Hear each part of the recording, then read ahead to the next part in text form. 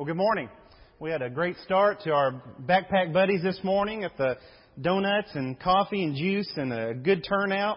And so if you were not able to be here this morning and you are a backpack buddy, adult or child, if you're wondering who is my buddy, you can see Vanessa Dowdy, and I believe there's a list that's on the table back here too, so you can check that list out and find out who your kiddo or who your adult is for this school year. So we're excited about that. Also, Wednesday night, we kicked off the Parenting Without Regrets class, and we had the north of 40 in attendance for that class. And so we had a wide range of parenting experience in that room, from those who are soon-to-be parents, those who are parents many times over, those who were parents years ago but are now grandparents, and those who are parenting their grandchildren. And so I want you to know that this class is for anybody, not just for those. You don't categorize it in one particular age range or one particular life stage. It is for everyone. Each week is independent in the topics, and so there is something for everyone. It's been a great class. We had a number of guests with us, and so we're glad to see that and make some new connections, some new relationships through that. So if you got any questions about it, just turn to your right or left. There was probably somebody in that class, and they can tell you about it, of why you should be here and what you can get out of it. So, good morning. So, when we live by faith, we experience struggle on a daily basis, right? When we have set our minds to live by faith in God, we experience, maybe we always experience struggle, but we recognize struggle in a different framework when we are living by faith. The struggle is between putting faith in ourselves and relying on God. And so propping our lives up on our own understanding and relinquishing the unknown and the uncertain to the wisdom and the power of God who is over all and knows all. That's the struggle. Do I try to run it myself? Do I try to rely on my own plotting? Or do I follow God's lead? Because sometimes I don't know where God's leading.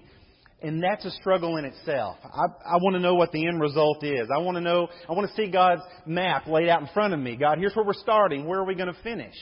And all we really know is we're going to finish at His eternal throne. And so what happens between now and then is uncertain. And that brings a lot of tension to life. And so most of the time, this doesn't translate into an unearned confidence, but rather unwarranted doubt. And that's where we find ourselves a lot. Living by faith is dethroning trust in ourselves and turning to God who saves and God who redeems. And so we've been in this series in Hebrews chapter 11 now for several weeks. And this chapter is referred to as a great chapter of faith. And although faith permeates the Bible from Genesis to maps, as Orrin likes to say, this particular section focuses on everyday people who God called to do extraordinary things. And He worked through them and showed us through them what He can accomplish through His creation. So all they accomplished was intended by God, and they accomplished it by faith. And so this entire letter of Hebrews is about this salvation by grace through faith. Don't trust in your own accomplishments. Don't trust in your heritage. Don't trust in your rituals. Don't trust in anything other than Jesus, because He is better than everything else, anything that you can accomplish on your own. And so in Ephesians chapter 2, for instance, in verse 8, Paul would write, "For you are saved by grace through faith, and this is not from yourselves, it is the gift of God. It is not from works, so that no one can boast." And so we have some folks holding their heritage over others. I'm Jewish, so I'm better in God's grace than you are. And so Jesus came to eliminate those walls, eliminate those barriers. And He says, no, everything comes through me. You come to God through me, not through your heritage, not through what you've accomplished on your own, but through what I have accomplished. And so throughout this chapter, we see these individual displays of faith.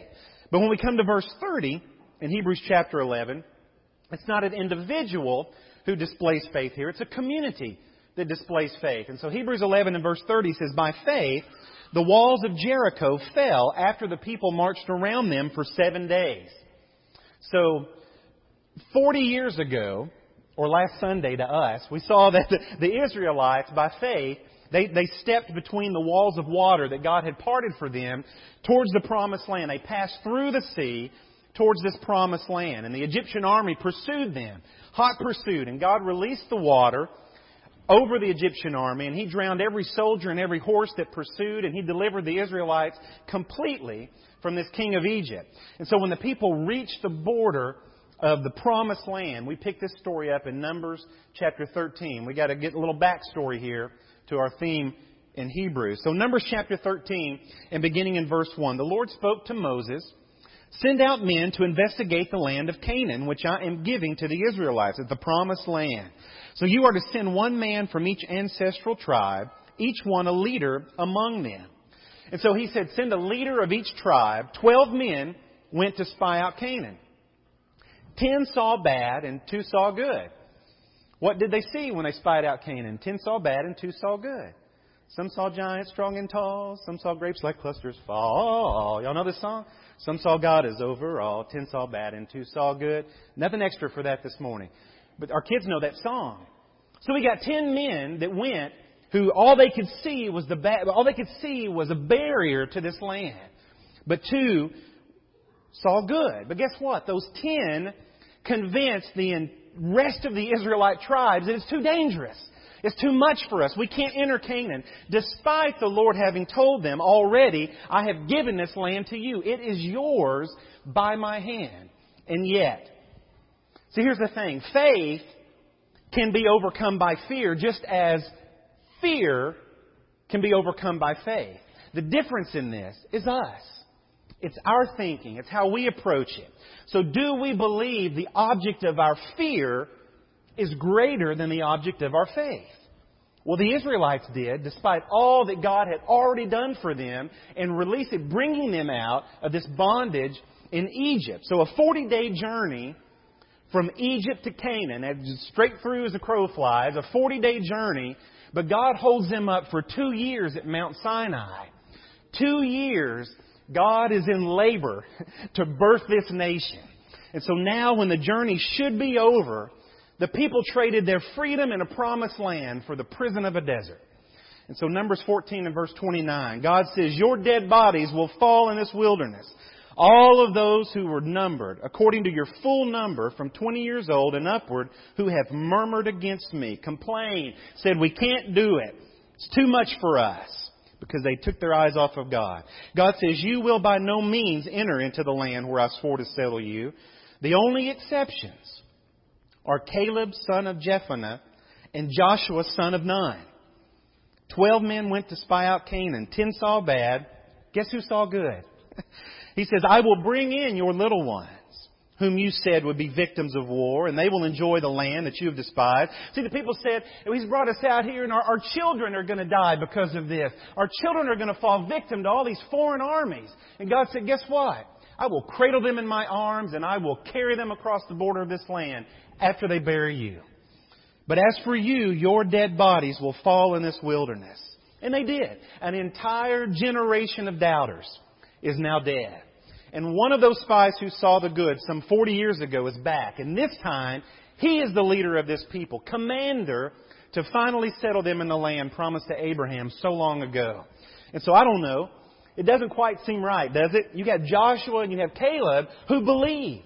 They had faith in what God, and they boldly professed that faith. No, we can do it. God said He would deliver us. God alone is our deliverer. And yet they had to suffer the same 40 years of consequences that the grumbling, rioting rest of the Israelites had to suffer. It doesn't seem fair, does it? But see, here's the deal. Sometimes our choices always have consequences, but sometimes you suffer the consequences of other people's choices. And so, in fact, had God allowed the people to enter on the faith of Joshua and Caleb. Okay, I know everybody else is against this, but these two say it's okay, so I'm gonna just make an exception, and I'm gonna let y'all go in anyways. Think about what would have happened. They never would have survived as a nation on the faith of Joshua and Caleb alone, right? Nor would they have the fulfillment of God's promise to bless the nations of the earth through them. And although in that moment it might have seemed unfair to those who actually had faith in God, in fact, it was a blessing and a greater way to put this on hold. It's like when you say, it's a beautiful sunset. Now, mosquitoes are eating me up, though. You say, oh man, this food is wonderful. Yeah, it'd probably give me indigestion. Oh, that's a lovely color you're wearing. Yeah, it sure shows dirt. You been there? Which side? So the land of milk, think about it. If they'd have gone in, if he'd have let them go in, just on the faith of Joshua and Caleb, the land of milk and honey would have been a land of curdled milk and gluten. So that would have been what would have happened to this. But see, God has rerouted them from one dead end to another. Right? Or has He? So last week we talked about how the challenges of faith can sometimes look like a dead end to us. The mighty Red Sea looked like a dead end to the Israelites, for several 100,000 of them fleeing Egypt. And now, looming over the horizon, guarding, if you will, the border of Canaan, is another seemingly dead end, this mighty fortress called Jericho. And so in Joshua chapter 5 and verse 13, Joshua was near Jericho when he saw a man standing at some distance in front of him, and the man was holding a sword. So Joshua walked up to him and asked, "Are you on our side or our enemy's side?" "Neither," he answered. "I am here because I am the commander of the Lord's army." And see, I think this is funny because most of the time when we pray, "God be with us," we assume He's with our team, right? I mean, not them, but me, right? Our team. And probably more times than not, God's answer is neither. And so God's always for God's purpose. And the question is really God's question to us. Are you on my side? Are you on Satan's side? And so this is certainly an angel sent by God, which explains why in verse 14 Joshua fell to his knees and bowed down to the ground. He said, "I am your servant. Tell me what to do." And he says, "Take off your sandals. This is a holy place." So Joshua took off his sandals. You better believe he did. You better believe he did. So in verse 1 of chapter 6, "Now Jericho was shut tightly because of the Israelites. No one was allowed to leave or enter. The Lord told Joshua, 'See, I am about to defeat Jericho for you, along with its king and its warriors. Have all the warriors march around the city one time and do this for 6 days. Have 7 priests carry 7 ram's horns in front of the ark. On the 7th day, march around the city 7 times while the priests blow the horns. When you hear the signal from the ram's horn, have the whole army give a loud battle cry. Then the city wall will collapse and the warriors should charge straight ahead.'" Now you remember, some 40 years ago, you remember when the fathers and the mothers, the grandparents of these people were facing the watery grave of the Red Sea, and to their backs was this bloody death of the Egyptian army, right? And what did the people do? Remember? They cried out. They moaned. "Have you brought us out here to die? Why did you do this to us? We're all dead." And now a generation later, a generation having been raised in the desert, experiencing the miraculous way that God brought food from the sky and water from rocks. They've seen all this. They've experienced this. Now, how Scripture says their clothes never so much as got a pulled thread. Their clothes didn't wear out for the entire time they were transient in this desert. Decades now. And I know for some of you it doesn't seem like a miracle because you've managed to wear the same clothes for decades. But just saying, but nevertheless, think about this. Traveling through rocky, dry desert for 40 years. This was all God. Every bit of this was the hand of God. And the difference this day is the people acted on faith instead of recoiling in fear. And so on the 7th day,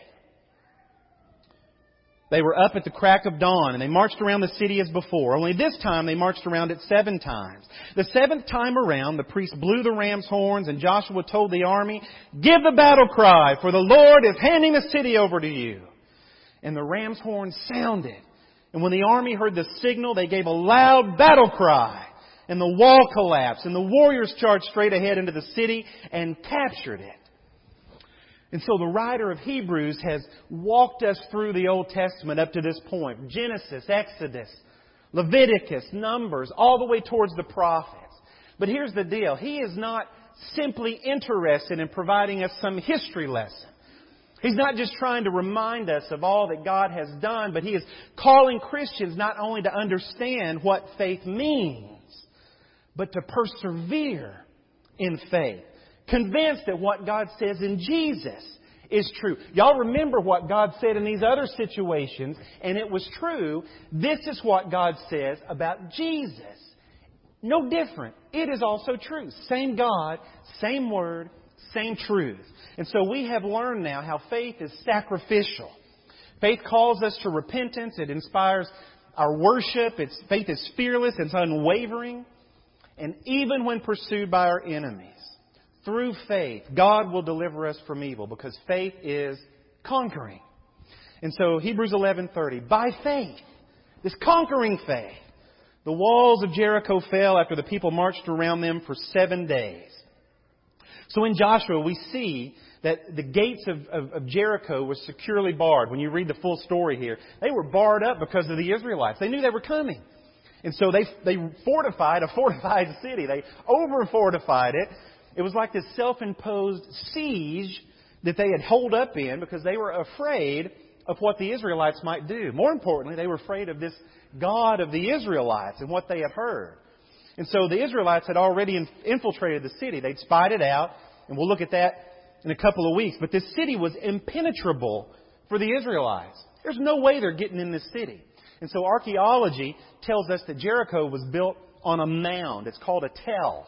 And so you've got this mound, which is basically a hill of dirt, a pretty significant hill of dirt. And what they used to do, we go in when we build stuff and we level off the ground. We bulldoze it and level it out, clear out all the old dirt. That's not how they did it back then. They would go in and they would kind of pile up all the debris, the rubble from previous civilizations, and they would build on top of it. And so civilization after civilization would build on top of one another, and you would end up with what's called a tell. These tall hills or mounds that you would find these structures built on. And so this was a great earthen embankment now with about a 12 to 15 foot stone retaining wall on top of that. And then on top of that was a mud brick wall, 6 foot thick, about 20 to 26 foot high. So you can imagine now the size of this. And at the crest of this embankment was a similar mud brick wall whose base was about 46 feet above the ground level, outside the retaining wall. This is what loomed over these Israelites as they approached this city, as they marched around the city each day for 7 days. And so, humanly speaking, it was impossible for the Israelites to breach this fortress of Jericho. It certainly looked impossible.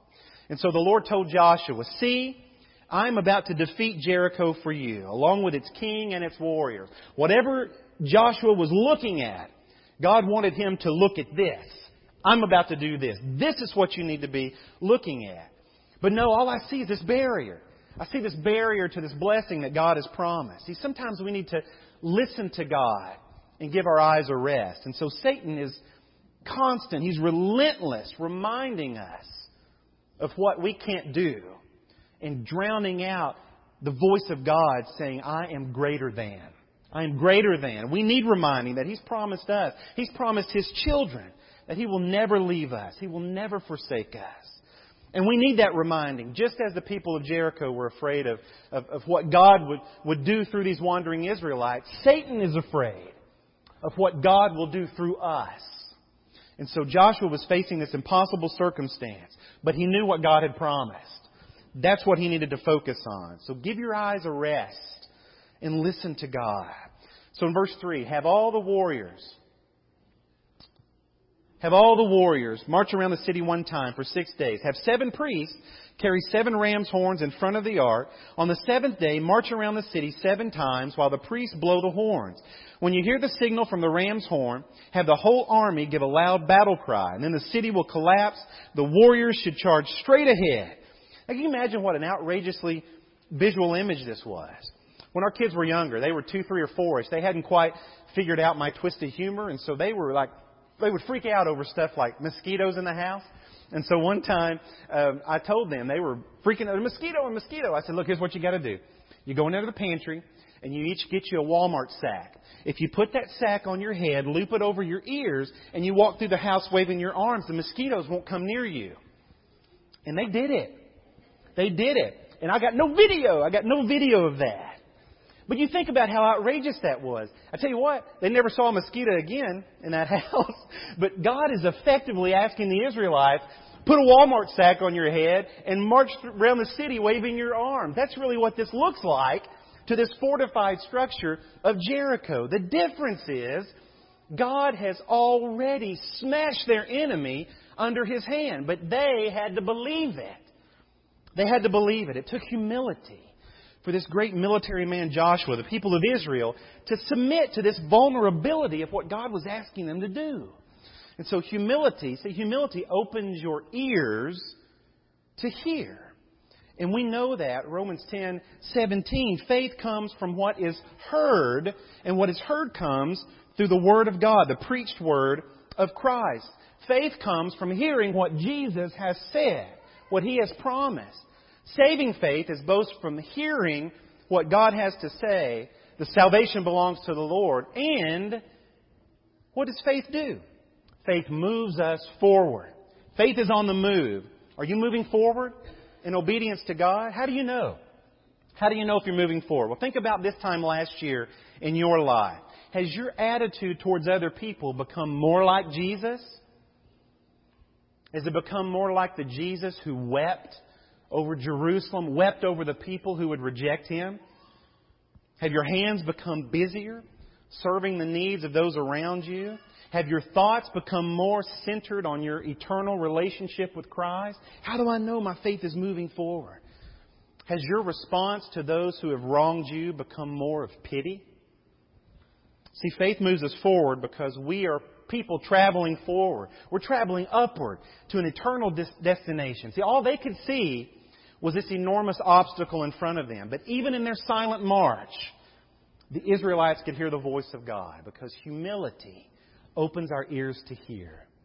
And the commander of God's angel armies told Joshua, you take off your shoes because you are in the presence of God. And instead of boycotting Nike, we need to make sure first we're honoring God's own shoe campaign. See, in Jesus Christ, we live in the presence of God so that we are always on holy ground. And He said, you take off your sandals, for the place where you're standing is holy. And Joshua did so. Faith requires action. I believe. Show me your faith by your works. What kind of faith is it? What kind of faith is it where you say you believe in God, but you do not do what He says to do? James tells us that's a dead faith. That's a dead faith.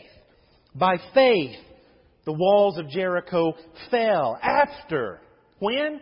After the people marched around them for 7 days. By faith, after action.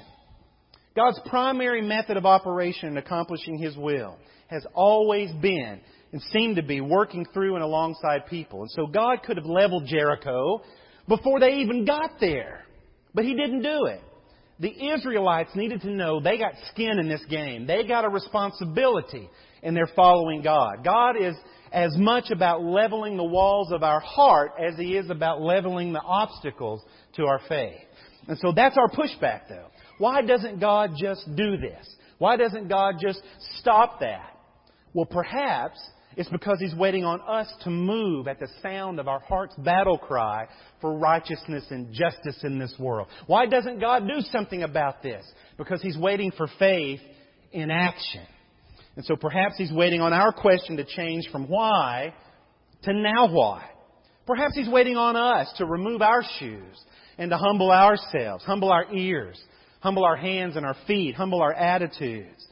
The Israelites had to wander 40 years until the old attitudes, the old prejudice, gave birth to a new way of thinking about living by faith.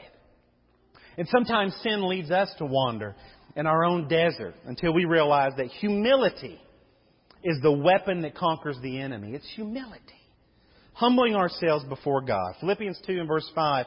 In your relationships with one another, have the same mindset as Christ Jesus, who being in the very nature of God, did not consider equality with God something to be used to His own advantage.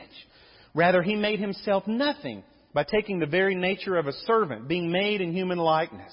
And being found in appearance as a man, He humbled Himself by becoming obedient to death, even death on a cross. Therefore God exalted Him to the highest place and gave Him the name that is above every name, that at the name of Jesus every knee should bow in heaven and on earth and under the earth, and every tongue acknowledge that Jesus Christ is Lord, to the glory of God the Father. Therefore, he says, my dear friend, as you have always obeyed, not only in my presence, but now much more in my absence, continue to work out your salvation with fear and trembling. For it is God who works in you to will and to act in order to fulfill His good purpose. So while God is carrying out His purpose in the lives of believers, it's clear that we must choose to keep in step with the Spirit. We have to choose to fall in line with the Spirit of God. And sometimes the path to that purpose leads us up to a seemingly impenetrable wall. But the question for us is, will we move forward in faith, or will we retreat in fear and doubt? That depends on whom you have placed your faith in. Where's your faith this morning? Is your faith in God, the one who broke down the walls of Jericho? Beyond that, is your faith in God, the one, as Frank so eloquently brought our minds to this morning, who raised up Jesus from the dead? From the dead. From the heart-stopped, no-brain function dead. He brought Him back. In a human body for a little while. Yet changed. Why? Why would God do that? Remember, don't ask why. Ask what now. What now? So that whoever believes in Him should not perish, but have eternal life. Do you believe this morning? Where is your faith? If your faith is in yourself, I would surmise that you have your back against the wall, or you're facing a wall in your life that you don't know how you're going to get around. You've been trying to dig under it. You've been trying to climb over it. And you're not making much progress. Maybe it's time that you look up in faith. God, lead me. But more than that, God, help me follow You. That's our cry this morning. God, help me follow. Are you a follower of Jesus Christ? Are you ready to place your faith in Jesus Christ as your Savior? To be baptized into Him for the forgiveness of your sins. To be raised up as He was. Today from a watery grave. And tomorrow from the grave of decay to eternal life. Will you make that choice today? If you need to place your faith in God versus anything else in this world, we can pray for you for strength that you're able to do that by God's Spirit. Will you come this morning as we stand and sing this good song?